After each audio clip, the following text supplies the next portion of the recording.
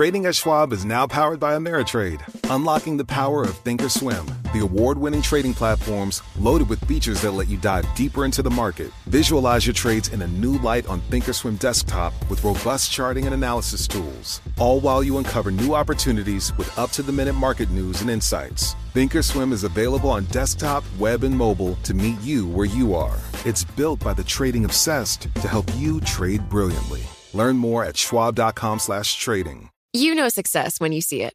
Or you think you do. The people in the spotlight. But what about those small business masterminds who succeed at making their money work harder? They do that by having a business bank account with QuickBooks Money, which now earns 5% annual percentage yield.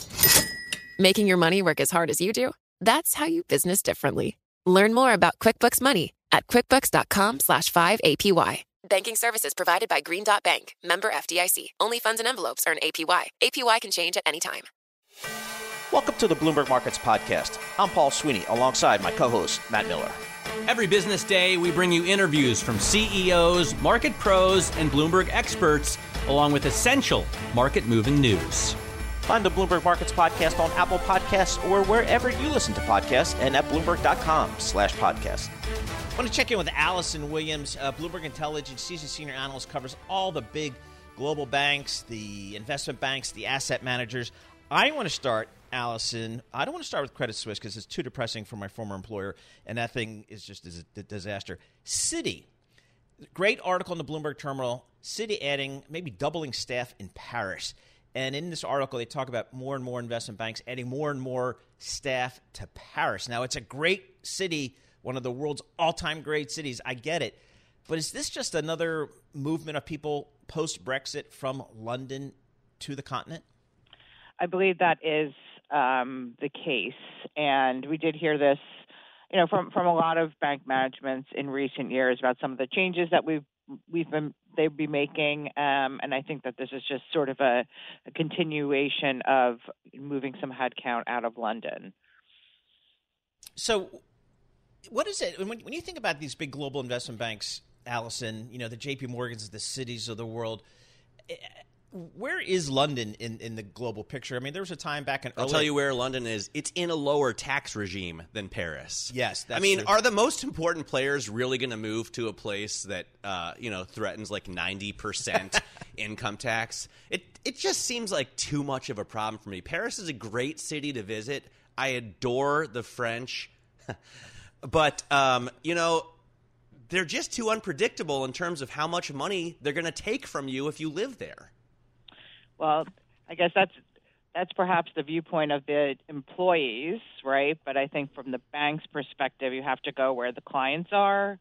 And if the clients want their trades to be done in Paris, that's really the movement that's happening. I mean, I remember 5 years ago when the clients wanted their trades to be done in Frankfurt, and bankers said, we'd rather work at a gas station in London than go to Frankfurt. I remember when Goldman Sachs was pushing people to move there. I'd go to Munich. And I think Hugh Pill went there, and then his administrative assistant refused to come with him. Nobody wanted to go to Frankfurt. Yeah, exactly. So, I mean, I guess Paris has a bigger draw with the Louvre and stuff. I think Paris has some baguettes. Draw. Yes, exactly. But I just can't imagine that the big money really goes there. London is still the financial hub of Europe, isn't it? Correct. Yes. Yeah. So it's not to say that it's all sort of, I guess, degrees, or it's all relative. And just with Brexit, you just have to have a presence in more than one place, and so some might have picked Frankfurt, and some might pick Paris. Or if you're Bloomberg, you doubled down on London and built the most amazing office building in the city of London, which is smoking hot. True, cool. but that was before Brexit. Yeah, I want to point out. We're still headcount booming there. We doubled down, fingers crossed, and then oops. Let me ask about Credit Suisse, because I was pretty amazed that David Harrow sold the rest of his stake. I mean, if anybody had a solid long-term backer, it was Credit Suisse and David Harrow, and now they're gone. Does that mean it's over? I mean, obviously it's not a good thing to lose, your biggest backer for a long time. and to some extent, it may explain, some of the weakness in the stock over the past couple of months. Obviously, there was a lot of reasons kind of going into the capital raise. But I think that this just goes to, again, I think the key concern is that there has to be some type of steadying.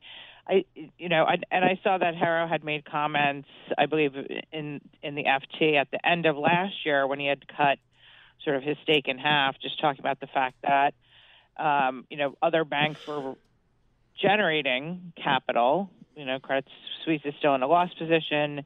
It needs to show sign of steadying, and it just one could argue, with some investors that the sort of lack of catalysts to the upside are stopping them from getting in, but for a very big investor to get out, I think that really does, sort of cast doubt on what's next for this bank. So, Allison, I look at the holders section here on the Bloomberg Terminal HDAS. It gives you the stockholders. The Saudi National Committee, the Qatar Investment Authority are the two big shareholders. Is there a point where the Swiss government needs to get involved in terms of ownership? Their capital ratio is one of their strengths at the moment. They are going to obviously eat into that with some of the losses that are expected in 1Q and 4 this year. So I think that does give them some breathing room. I think, it's the fact that the two anchor investors now are, these sovereign wealth funds, which have, generally can have a much longer investment horizon, just maybe speaks to the fact that this is sort of a longer-term story. And I guess to the point I said before that there are sort of no near-term catalysts, and I think that investors do want to see some sign of stability, especially in terms of the wealth flows. I think that's the most important. Management talked about some green shoots. They said that they've been to a lot of clients, et cetera, but you really need to see that turn. You need to see that the client confidence has steadied. All right, Allison, thank you so much. We really appreciate it. Allison Williams, she covers the global investment banks, all the big banks for Bloomberg Intelligence. Trading at Schwab is now powered by Ameritrade, giving you even more specialized support than ever before. Like access to the trade desk, our team of passionate traders ready to tackle anything from the most complex trading questions to a simple strategy gut check. Need assistance? No problem. Get 24/7 professional answers and live help, and access support by phone, email, and in-platform chat. That's how Schwab is here for you, to help you trade brilliantly. Learn more at schwab.com/trading. Success is more than a destination. It's a path you take one step at a time. It's dedication, it's fortitude, and it's the work, passion, and grit inside of us that comes before all recognition. That's what Stifel has been doing for over 130 years, and it's why Stifel is one of the fastest growing wealth management firms in the country. And Stifel goes beyond traditional wealth management to offer you a full suite of banking services, direct access to one of the industry's largest equity research franchises, and a leading middle market investment bank. Quietly, yet strategically, Stifel has built a company and culture unlike any firm on Wall Street. Because success is the drive it takes to keep pushing. It's the passion to keep investing. It's the best of each of us made better by the best in all of us. And that is where success meets success. Find a financial advisor at Stifel.com. That's Stifel.com. Stifel, Nicholas & Company, Incorporated. Member SIPC and NYSE. Anna, thanks so much for joining us here. Boy, you were out front. We really appreciate being the beneficiaries of that call. Hang on. She also said there was a 100% chance of a recession. Really? Well, we might get there. I think this year, because it's not fair, Anna, to say there's a 100% chance of a recession at any time in the future. You've got to timestamp it. And in fact, just to be clear, it's the model, our model, that says it's 100% recession. So our holistic judgment has been in between 70 to 80% chance of recession, and we're talking about 12 months ahead. So we built this model that we wanted to tell us, be able to send a signal whenever recession probability spike for each of this month for this year. And the model says that recession is would spike to 100% probability starting in September of this year. It's been sending a pretty steady signal for most of last year. So it's still saying that? It's still saying that. In fact, when we updated it using January's data, it is even we also rely on a lot of other models like yield curves.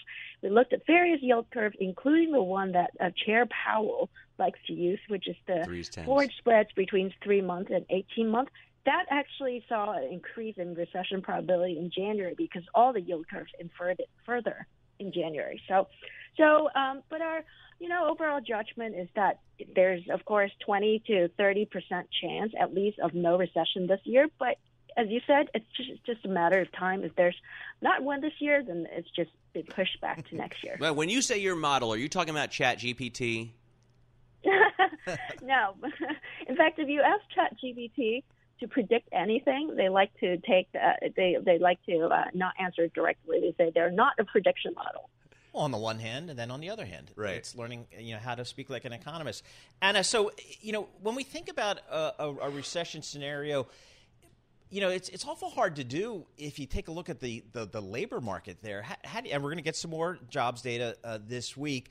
How do you square up kind of this really strong labor market and, again, concerns about the economy going forward? Yeah, so we looked deeply into this. First of all, the very strong January report. You have to remember that it's a story not about firms busily hiring left and right. It's more of a story of firms retaining workers, because if you look at the non-seasonally adjusted figures, it's all like decrease in hiring. It's just that the decrease in January is less than the decrease in a typical January.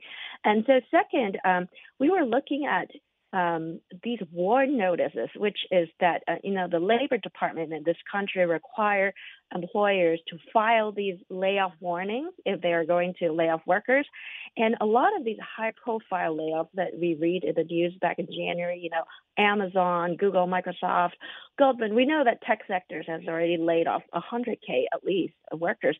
How come it doesn't show up in the initial claims? Well, the answer is because most of these layoffs have not even become effective yet. By law, the employers have to give at least 60 days notice.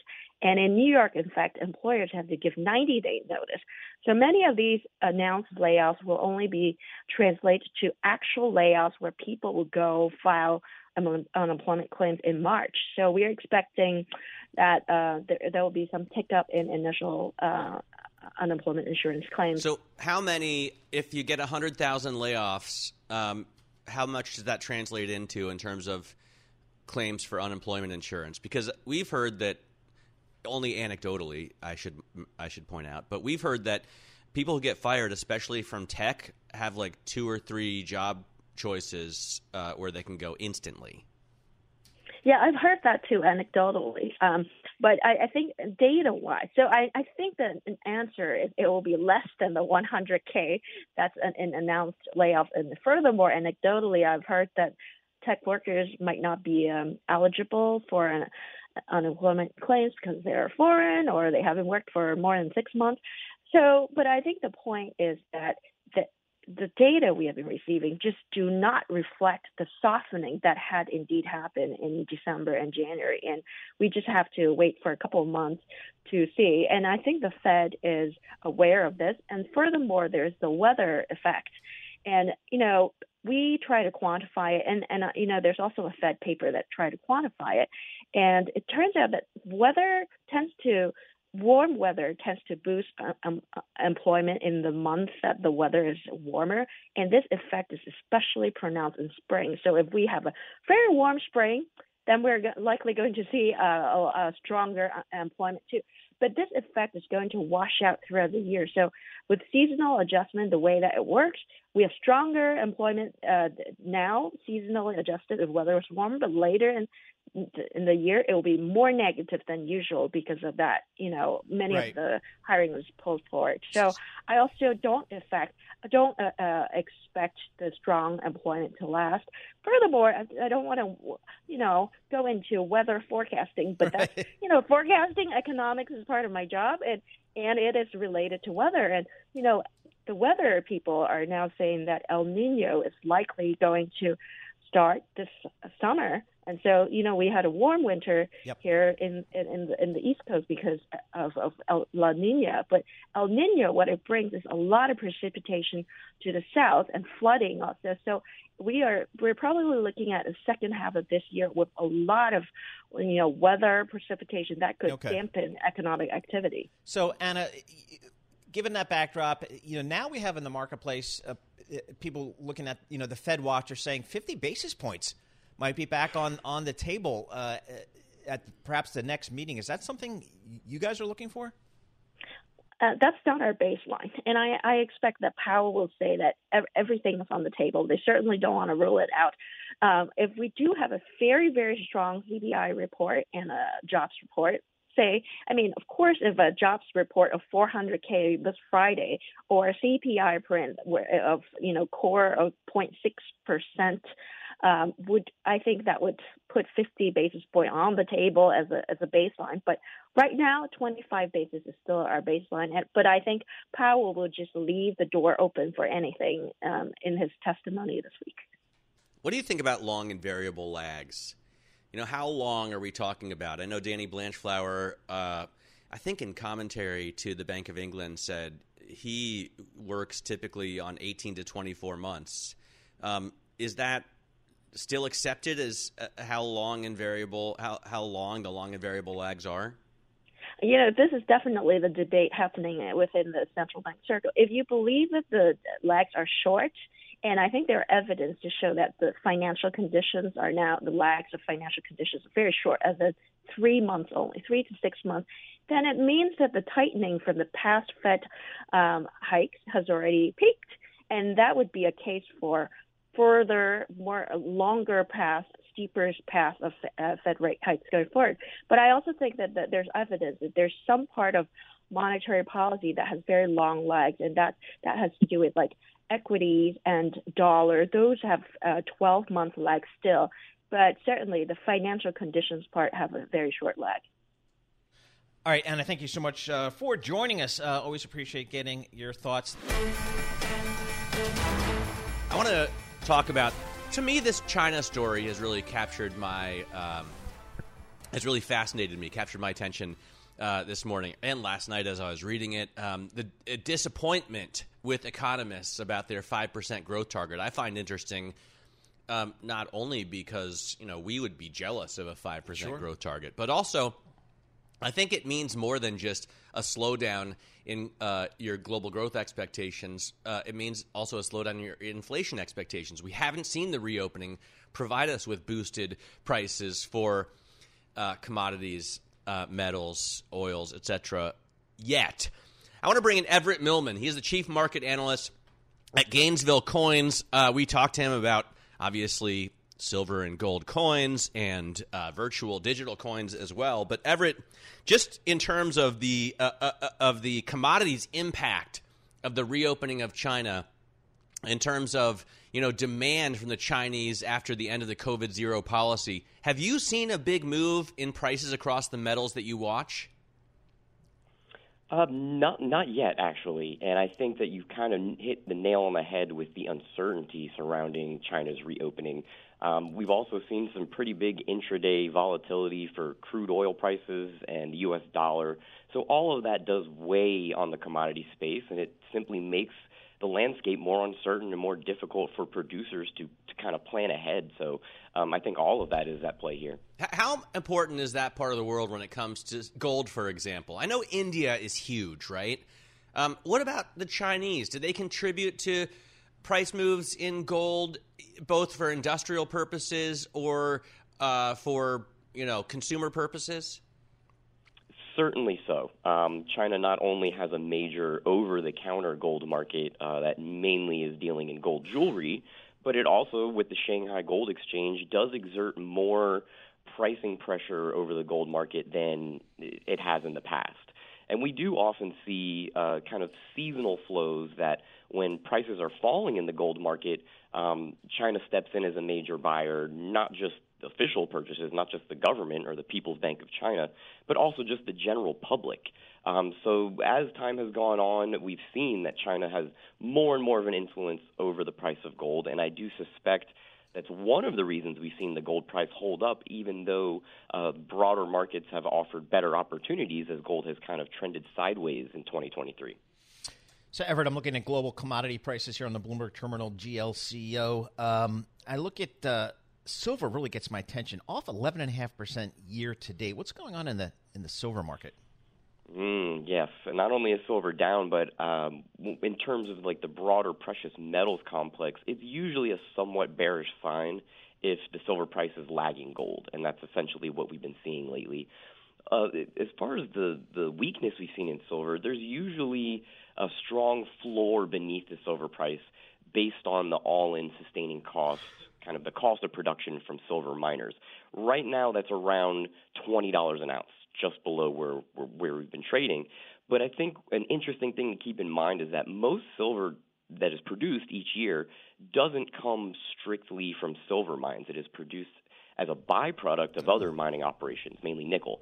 So in those cases, the all-in sustaining cost for those miners is actually far lower. It's closer to about $14 an ounce. So I would not be shocked to see, if there is another sell-off in silver, that we could see prices fall back near that cost of production, which I think is below what most market participants are actually expecting. Is there still a concern that some of these markets are manipulated? I don't mean to drag up some kind of zero hedge style conspiracy theories, but in silver, I mean, it was true, right? The Hunt brothers got busted, and there are major Wall Street banks that have settled on these kind of manipulation probes. Is there concern among traders that there's still a problem with the silver market or others?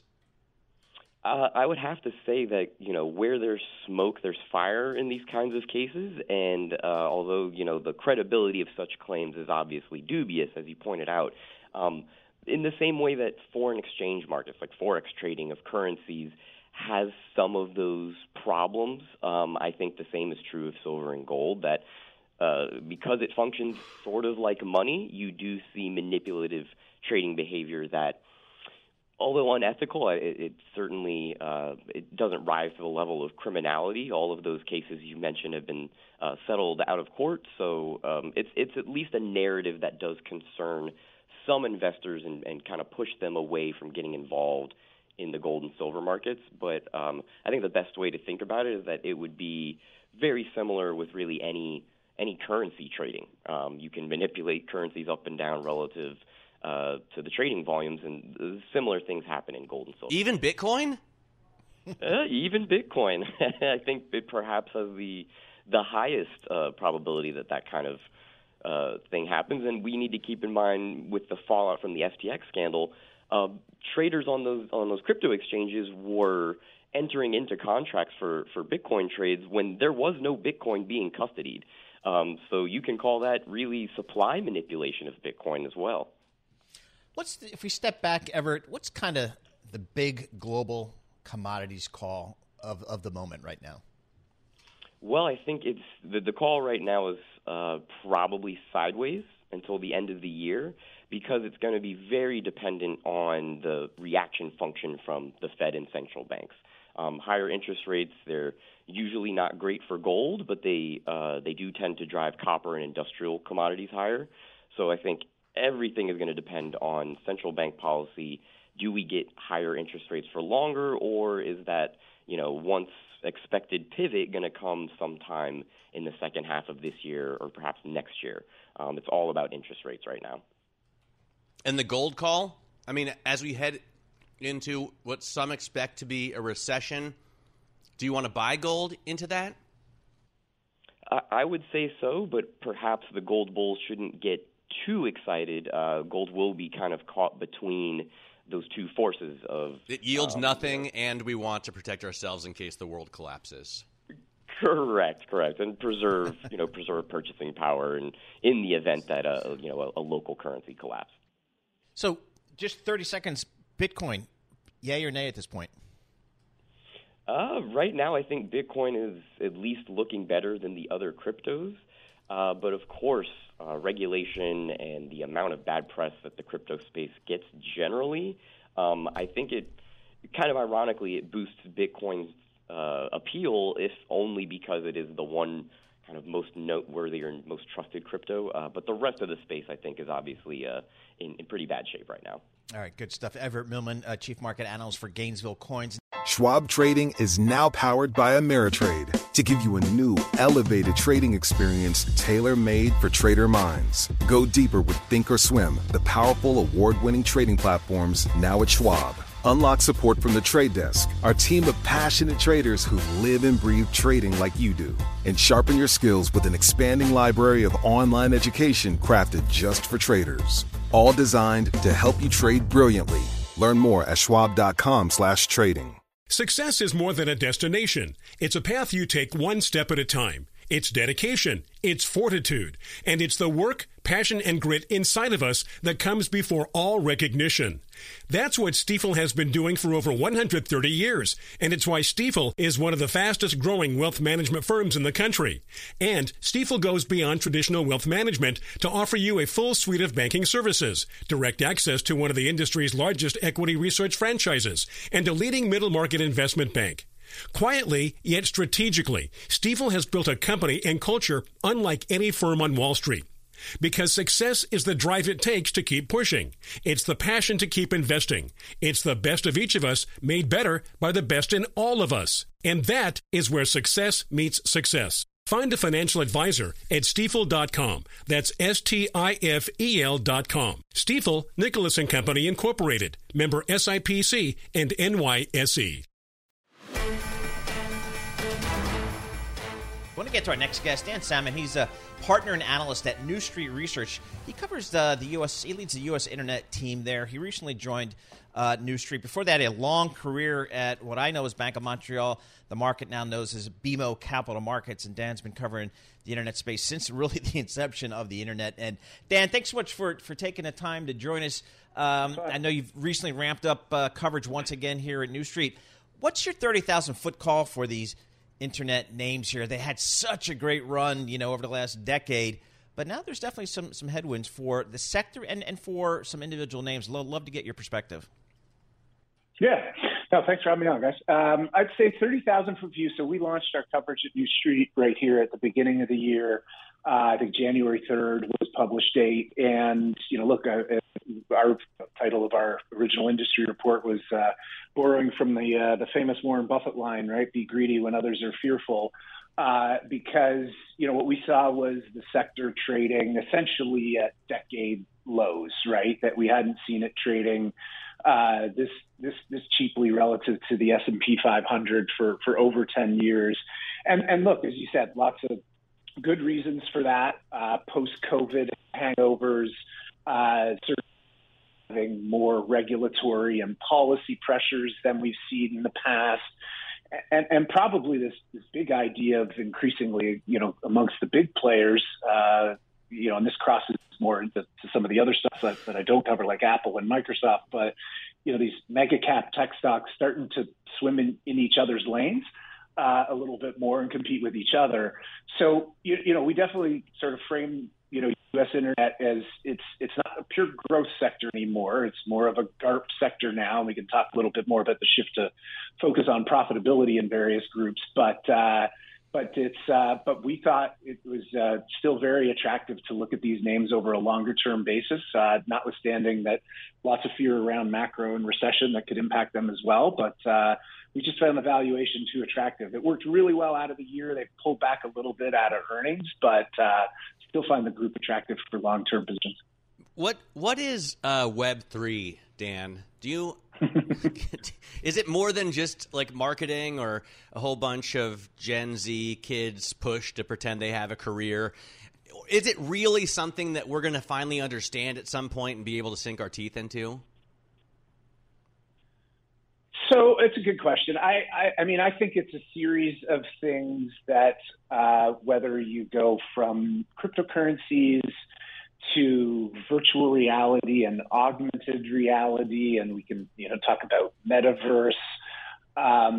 there's even some elements of, just businesses like Twitch and Amazon, for example, video gaming and sort of the next level of, watching streamers and things like that, sort of creating this sort of digital environment much more significantly than versus what we think of as Web 2.0, which was, not something as immersive, still something on screens, right? If Web 2.0 is probably mostly the web on a mobile screen, Web 1.0 was it on a desktop screen originally. Like I said, these are more virtual spaces and things like virtual currencies. I still think it's pretty tough to pin it down to sort of one specific thing right now. But I think a few of those things are floating around, and look, I think notwithstanding that crypto's come back a lot and had its own challenges, I do believe over the long term that things like virtual reality and augmented reality will be more significant. But probably not with a great big tidal wave of impact in the near term just yet.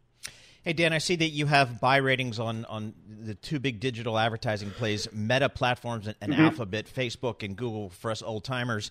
Definitely some macroeconomic headwinds there. There might be some regulatory overhang. What's your call on those two names? So, this goes back to, like I said, what our positioning was for the sector to start was we wanted to be more aggressive. And, what that means in our space, even though internet is a consumer space overall, it's relatively fickle in general. When you want to be greedier, you want to get long more the digital advertising names where they are a little bit more cyclical. And so, Facebook, I'm an old timer, I still mostly call that here, but Meta was one name that we had functionally upgraded as we came over to the new shop and set up here at New Street. And, and obviously it's worked really well to start the year. Basically that was our view as we started, was that, especially still the fourth quarter, and we saw this with fourth quarter results, quite choppy. My expectations are still really for the first and second quarter to still be pretty choppy in the digital ad economy, but that. Sounds like the telecommunications for this internet analyst are not up to snuff. Yeah, telecoms are still as bad as they were in the 90s. Yeah, so a producer once told me, cell phones are like the bane of talk radio. Yeah. The old landline. I don't have a landline, and it's no bueno. Yeah, I don't have a landline either, actually. But my cell phone has, I think, never dropped a call. But the cell phones of people who call in for radio or television drop every 3 or 4 tries. So I don't know what the problem is. In any case, I was hoping to ask Dan about what happens when you put AI in your name. Does that automatically get a buy rating? Yeah, it doubles your multiple, I guess. Dan Salmon, he is a partner and analyst at New Street Research. Hopefully we can get him back on at some point. Yeah, maybe we can get him in the studio. Where's he from, Eric? Where's he calling it? Yeah. All right. Oh, wait, Dan, we got him back. Yeah, we got Dan. We got you back? Okay. Hey, Dan, you there, bud? Well, Eric keeps saying he's there. Can you guys hear me? Hey, there. We can hear you, but you're cutting out intermittently. But you should come up to the studio, 731 Lexington Avenue. You can take the 5 or the 6. We'll do that. I'll do that properly next time. I think also the magic or lack thereof of Wi-Fi calling is letting us through. But long story short, on the big ad-driven names, I think the risk to those names is there is a deep, extended consumer recession, and where you look where employment levels are right now, unemployment is still relatively low. I know we're seeing tons about layoffs from these companies and other tech companies, but across the economy, unemployment's still pretty low. So we think the risk of an extended consumer recession is still, manageable, and that, we'd want to have exposure to online advertising if that's the case. All right, Dan, thanks so much. Next time we will get you in the studio here. We'll feed you some snacks. I'll tell you, it's a trip worth making. Dan Salmon, partner and analyst at New Street Research, longtime media analyst on the street at BMO Capital Markets, talking about his new coverage on the internet. Still pretty, I tell you, he's got 7 stocks under coverage right now. He's got 5 buys on Amazon, Meta, Alphabet, Snap, and Match. And he's got neutral on Trade Desk and Netflix. He's got a neutral on Netflix, so interesting. So we'll get Dan back. All right, I still think, we just got through earnings. Earnings matter, I know that, but it just seems like this market continues to be held hostage by the Federal Reserve and what it will do. I wonder what the really smart people are doing these days, like the quant people, the people do like math and stuff. I like to stay away from that as much as I can. Mahmoud Noorani joins us here. He's co-founder of Quant Insight. He joins us in our Bloomberg Interactive Broker studio. He's based in London, but he's in New York getting into trouble this week, so we appreciate him taking a few minutes. So, Mahmoud, I wonder how you guys at a quant shop, how did you do last year in 2022 when a 60-40 portfolio got crushed? And then how do you look at 2023 and going forward?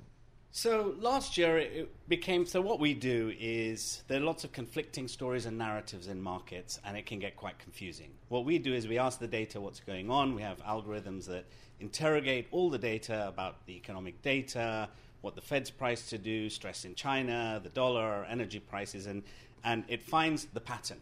And the pattern last year, February, March, was very clear, and that was real rates was the driver.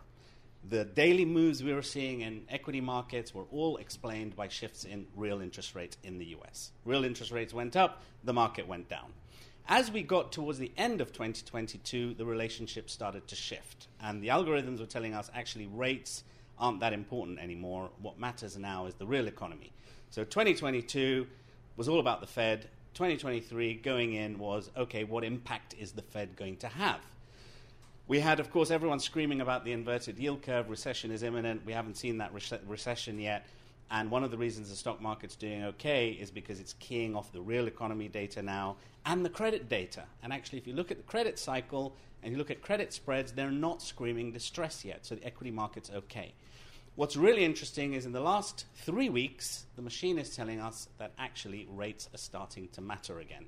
But there's another complicating factor that's entered the equation in the last 2 months, and that's China. Yep. And what the machine is saying is that we've got two forces pulling in different directions. On the one, Fed terminal rates continue to rise, bad for equities. Number two, a lot of the price action in equities is keying off indicators of China GDP growth, copper prices, basically China indicators, and that's driving markets higher, particularly in Europe. That's why we're seeing Europe outperform the U.S. Are you concerned about the China news we had over the weekend that they only, and I'm using air quotes here, expect growth of 5%? I guess that's relative to what they would normally forecast low for a post-pandemic economy. On the other hand, it doesn't seem like such horrible news to me considering they won't be driving inflation that much either. Yeah, I think, what you have to look at with China is the swing. They went from around annualizing 2% real GDP growth to now 5% real GDP growth. And the way China is impacting is not only the demand that's coming out of China, which is hitting Europe a bit more. Europe's a bit more leveraged to China growth, but the impact that China's having on commodity prices. And the big problem for the Fed is that China growth is creating another massive problem for them. Because the more China stimulates, the higher commodity prices go. That's not good for headline inflation. It'll feed through to wage growth and to core inflation, and it's forcing the Fed higher and higher and higher all the time. Personal view, I think we're headed above 6% terminal rates. Okay. All right. That's, it's interesting. To 6% or above 6%? I think if China continues to grow, above 6%. Wow. Okay.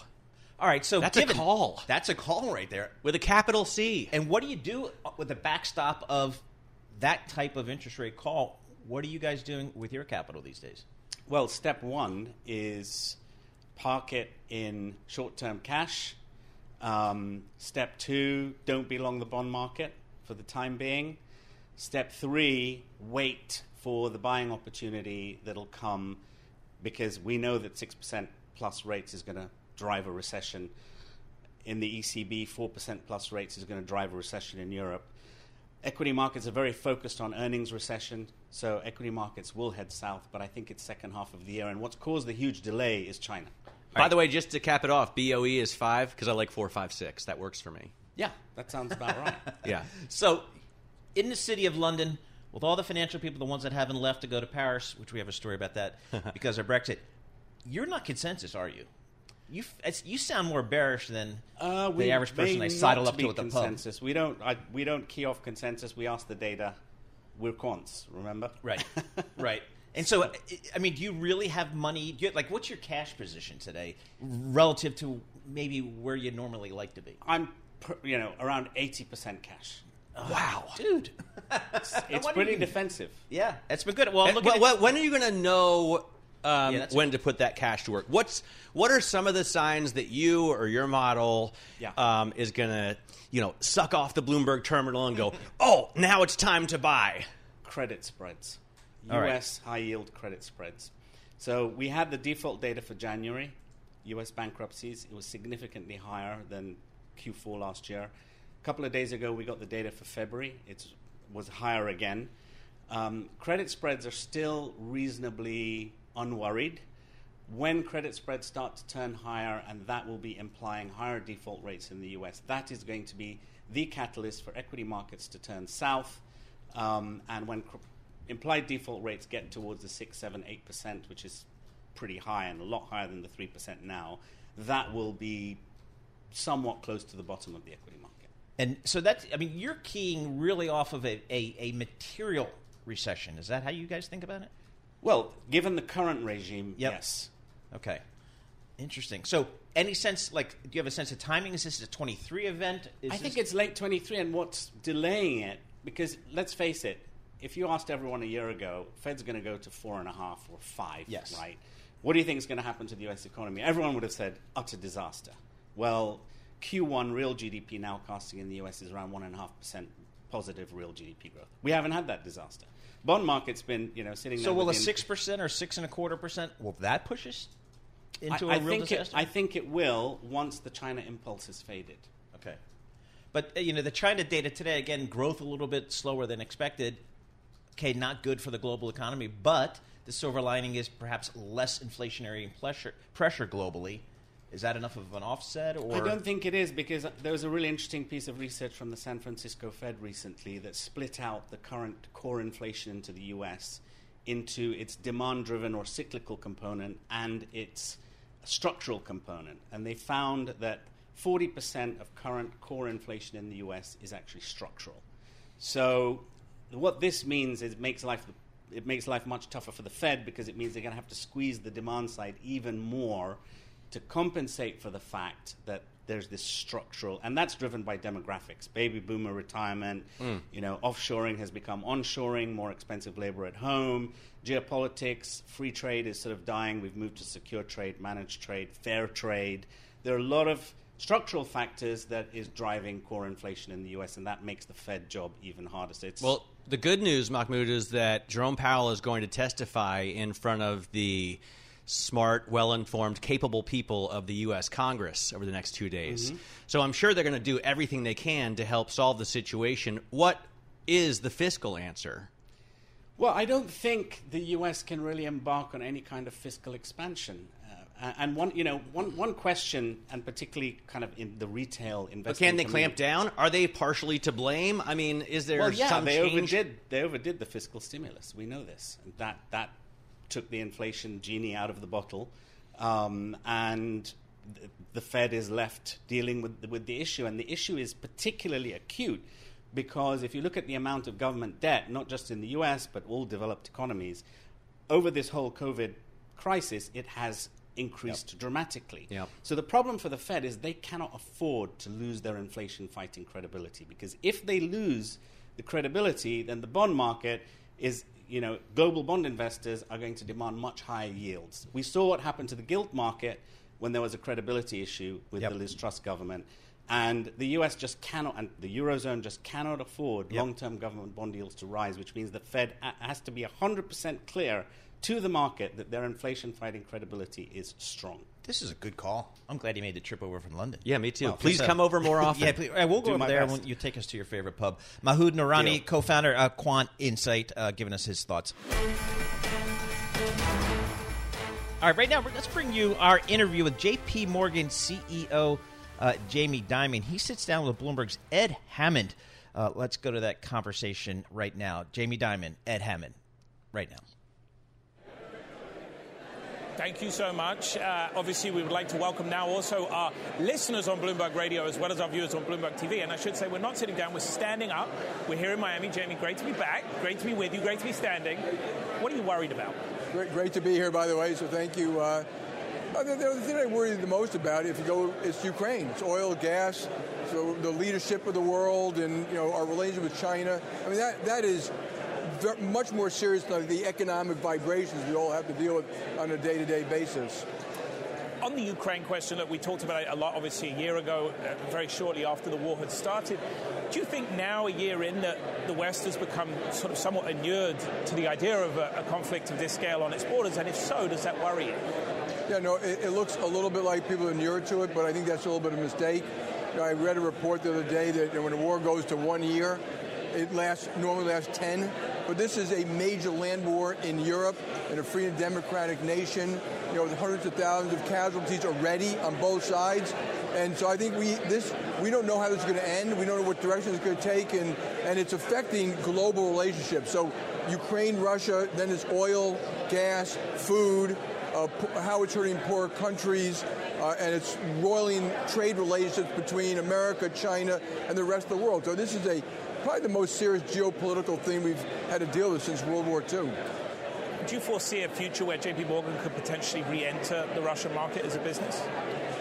I mean, I'm very premature to say. I think if there was one day, maybe, but it's very possible that won't happen in our lifetime. And you mentioned U.S.-China relations, obviously not at their best right now, particularly post the balloons. I wonder what role you see business playing in trying to sort of moderate those relations and try and keep them as good as possible. Yeah. Well, it's really the government. The government has to set the rules and figure out what they want to do. And I think it's a fair complaint about government and business that we probably should have started resetting this 10 years ago. And we didn't. I don't like a choir with spilled milk and all that.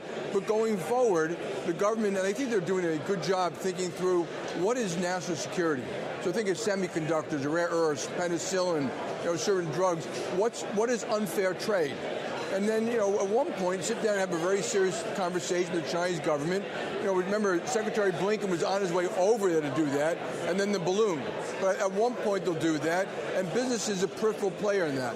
So I think business will help give advice on how to do things. If you're going to have outbound investment controls, how you set that way that works. That's not just a huge bureaucracy. And so far, all the conversations have been quite rational about it.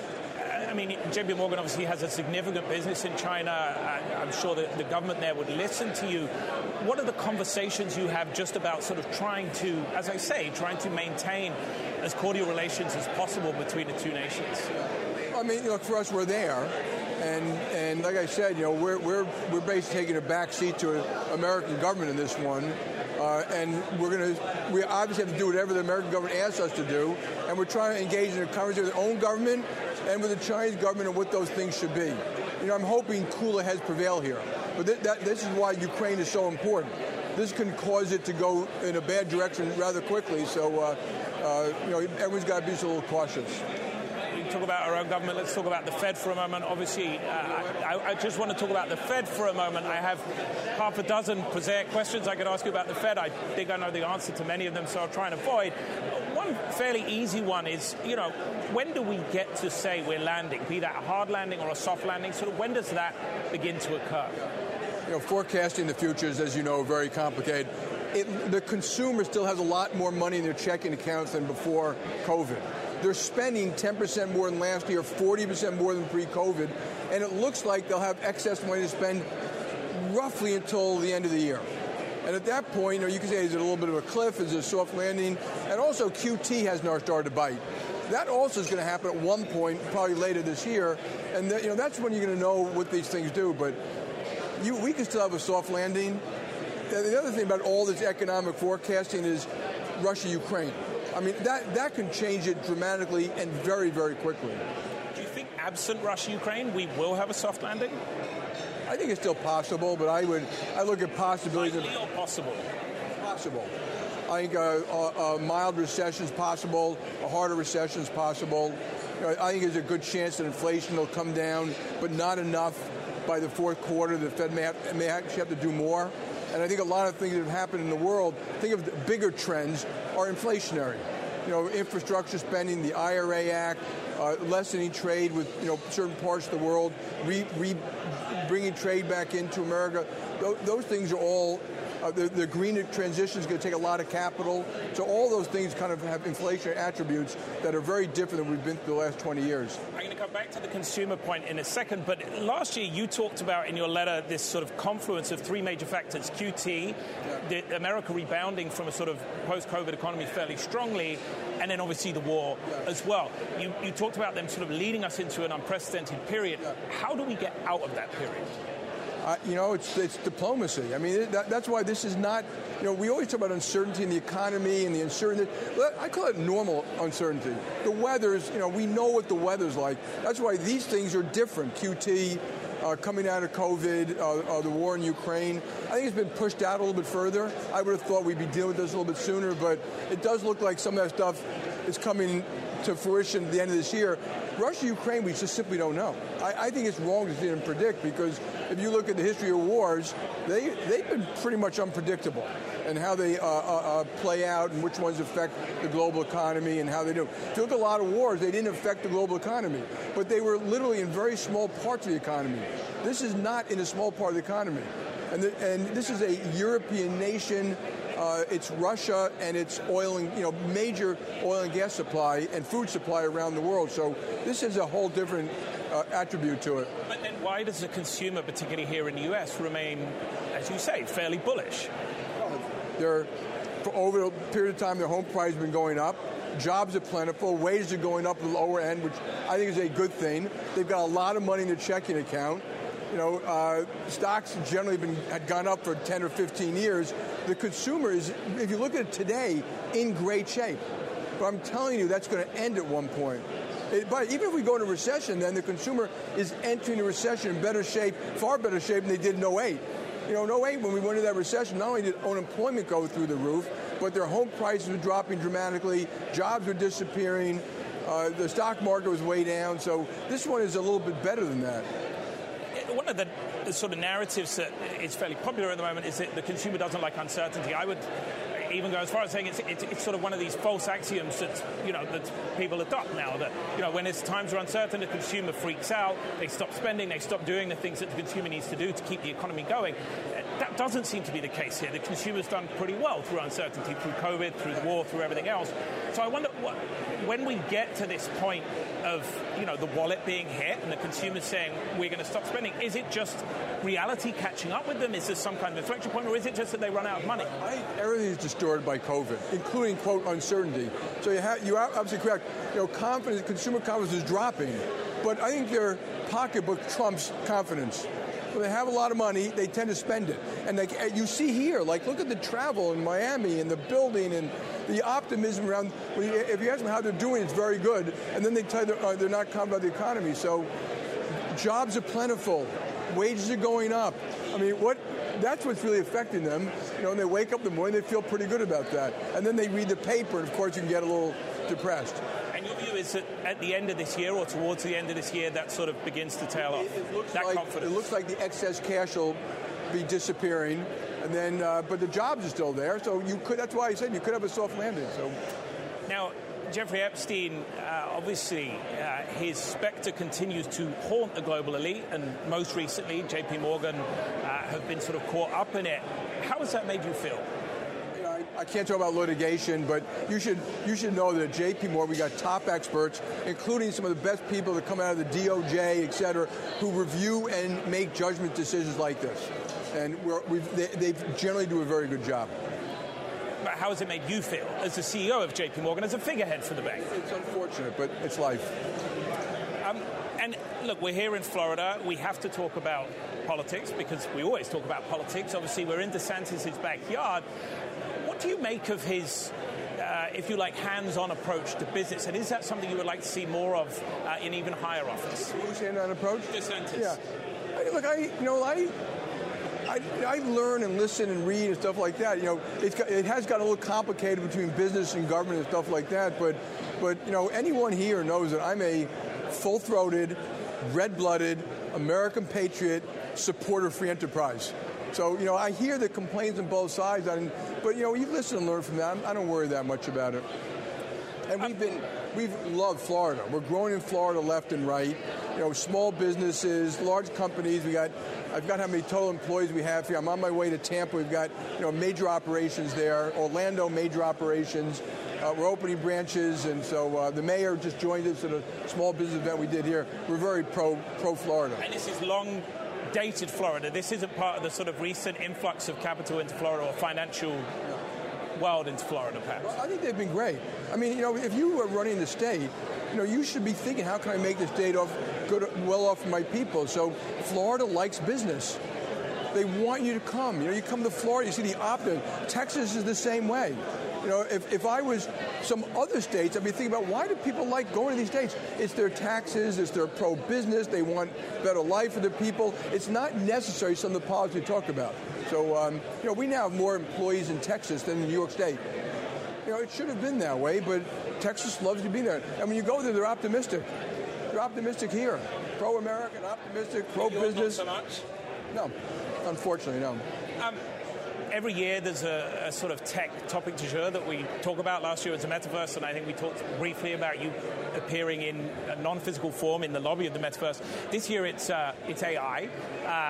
I asked ChatGPT what I should ask Jamie Dimon. I was hoping it would come up with a really smart answer. I wouldn't need to write any of my questions. I could get it to do the whole interview for me. So it didn't, unfortunately. It asked what would I ask Jamie Dimon about AI and what it meant for the future of investment banking. So AI is real. This is not crypto?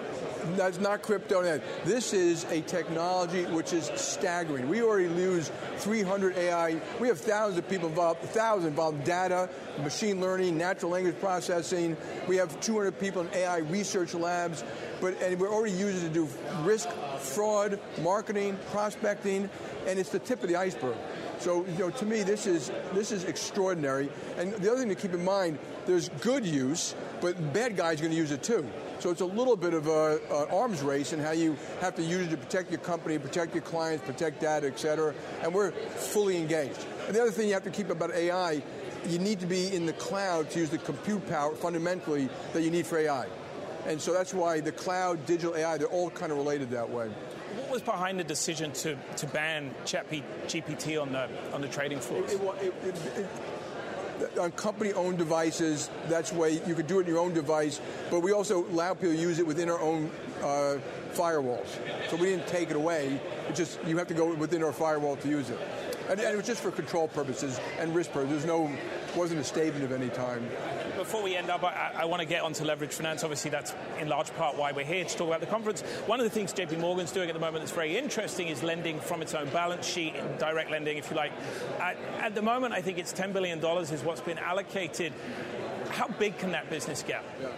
So, it's amazing. And this is, when you look at something like this, for your viewers, American capitalism, there are 2,000 investors here from around the world. Hundreds of companies still inventing ideas and growing and expanding both in the U.S. and overseas. It is extraordinary. So direct lending, obviously one of the biggest lenders out there, but a lot of the people here are also huge lenders. So, I meet with them all, and direct lending away from banks has become equally in size. They like to think of themselves as competitors. They are. Right. That's a lot. But we deal with competitors and collaborators all the time. So we do direct lending, and all it is fundamentally for your viewers, unitranche, quicker, more flexibility in certain types of covenants. Not necessarily cheaper for the borrower, by the way. So you got to look at all things. So we've done, I think, 10 billion, 40 deals. We could do a lot more. And, we can work with partners in some of these deals, et cetera, but we'll do what we need to do to compete. It feels somewhat passé to ask you about succession. You get asked about it all the time. I'm not going to do that. But I am interested. You talk a lot about the need for sort of unified responses to global conflict. You talk a lot about things that are needed domestically, whether it's better health, better education, raising wage inequality, or reducing, I should say, wage inequality. It seems very obvious that you could go into public office if you chose to when you leave JP Morgan. Is that something we can expect? I'm not going to go to public service. I love what I do here. You mentioned succession. But you might enjoy it. I think you should practice it a little bit before you go into it. And I feel what I do here is a huge contribution to my country, my clients around the world, et cetera. So, and the other thing about succession, you guys already know that we have a lot of potential successors.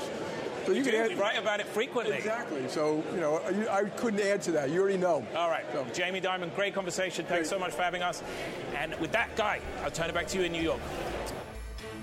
Thanks for listening to the Bloomberg Markets Podcast. You can subscribe and listen to interviews at Apple Podcasts or whatever podcast platform you prefer.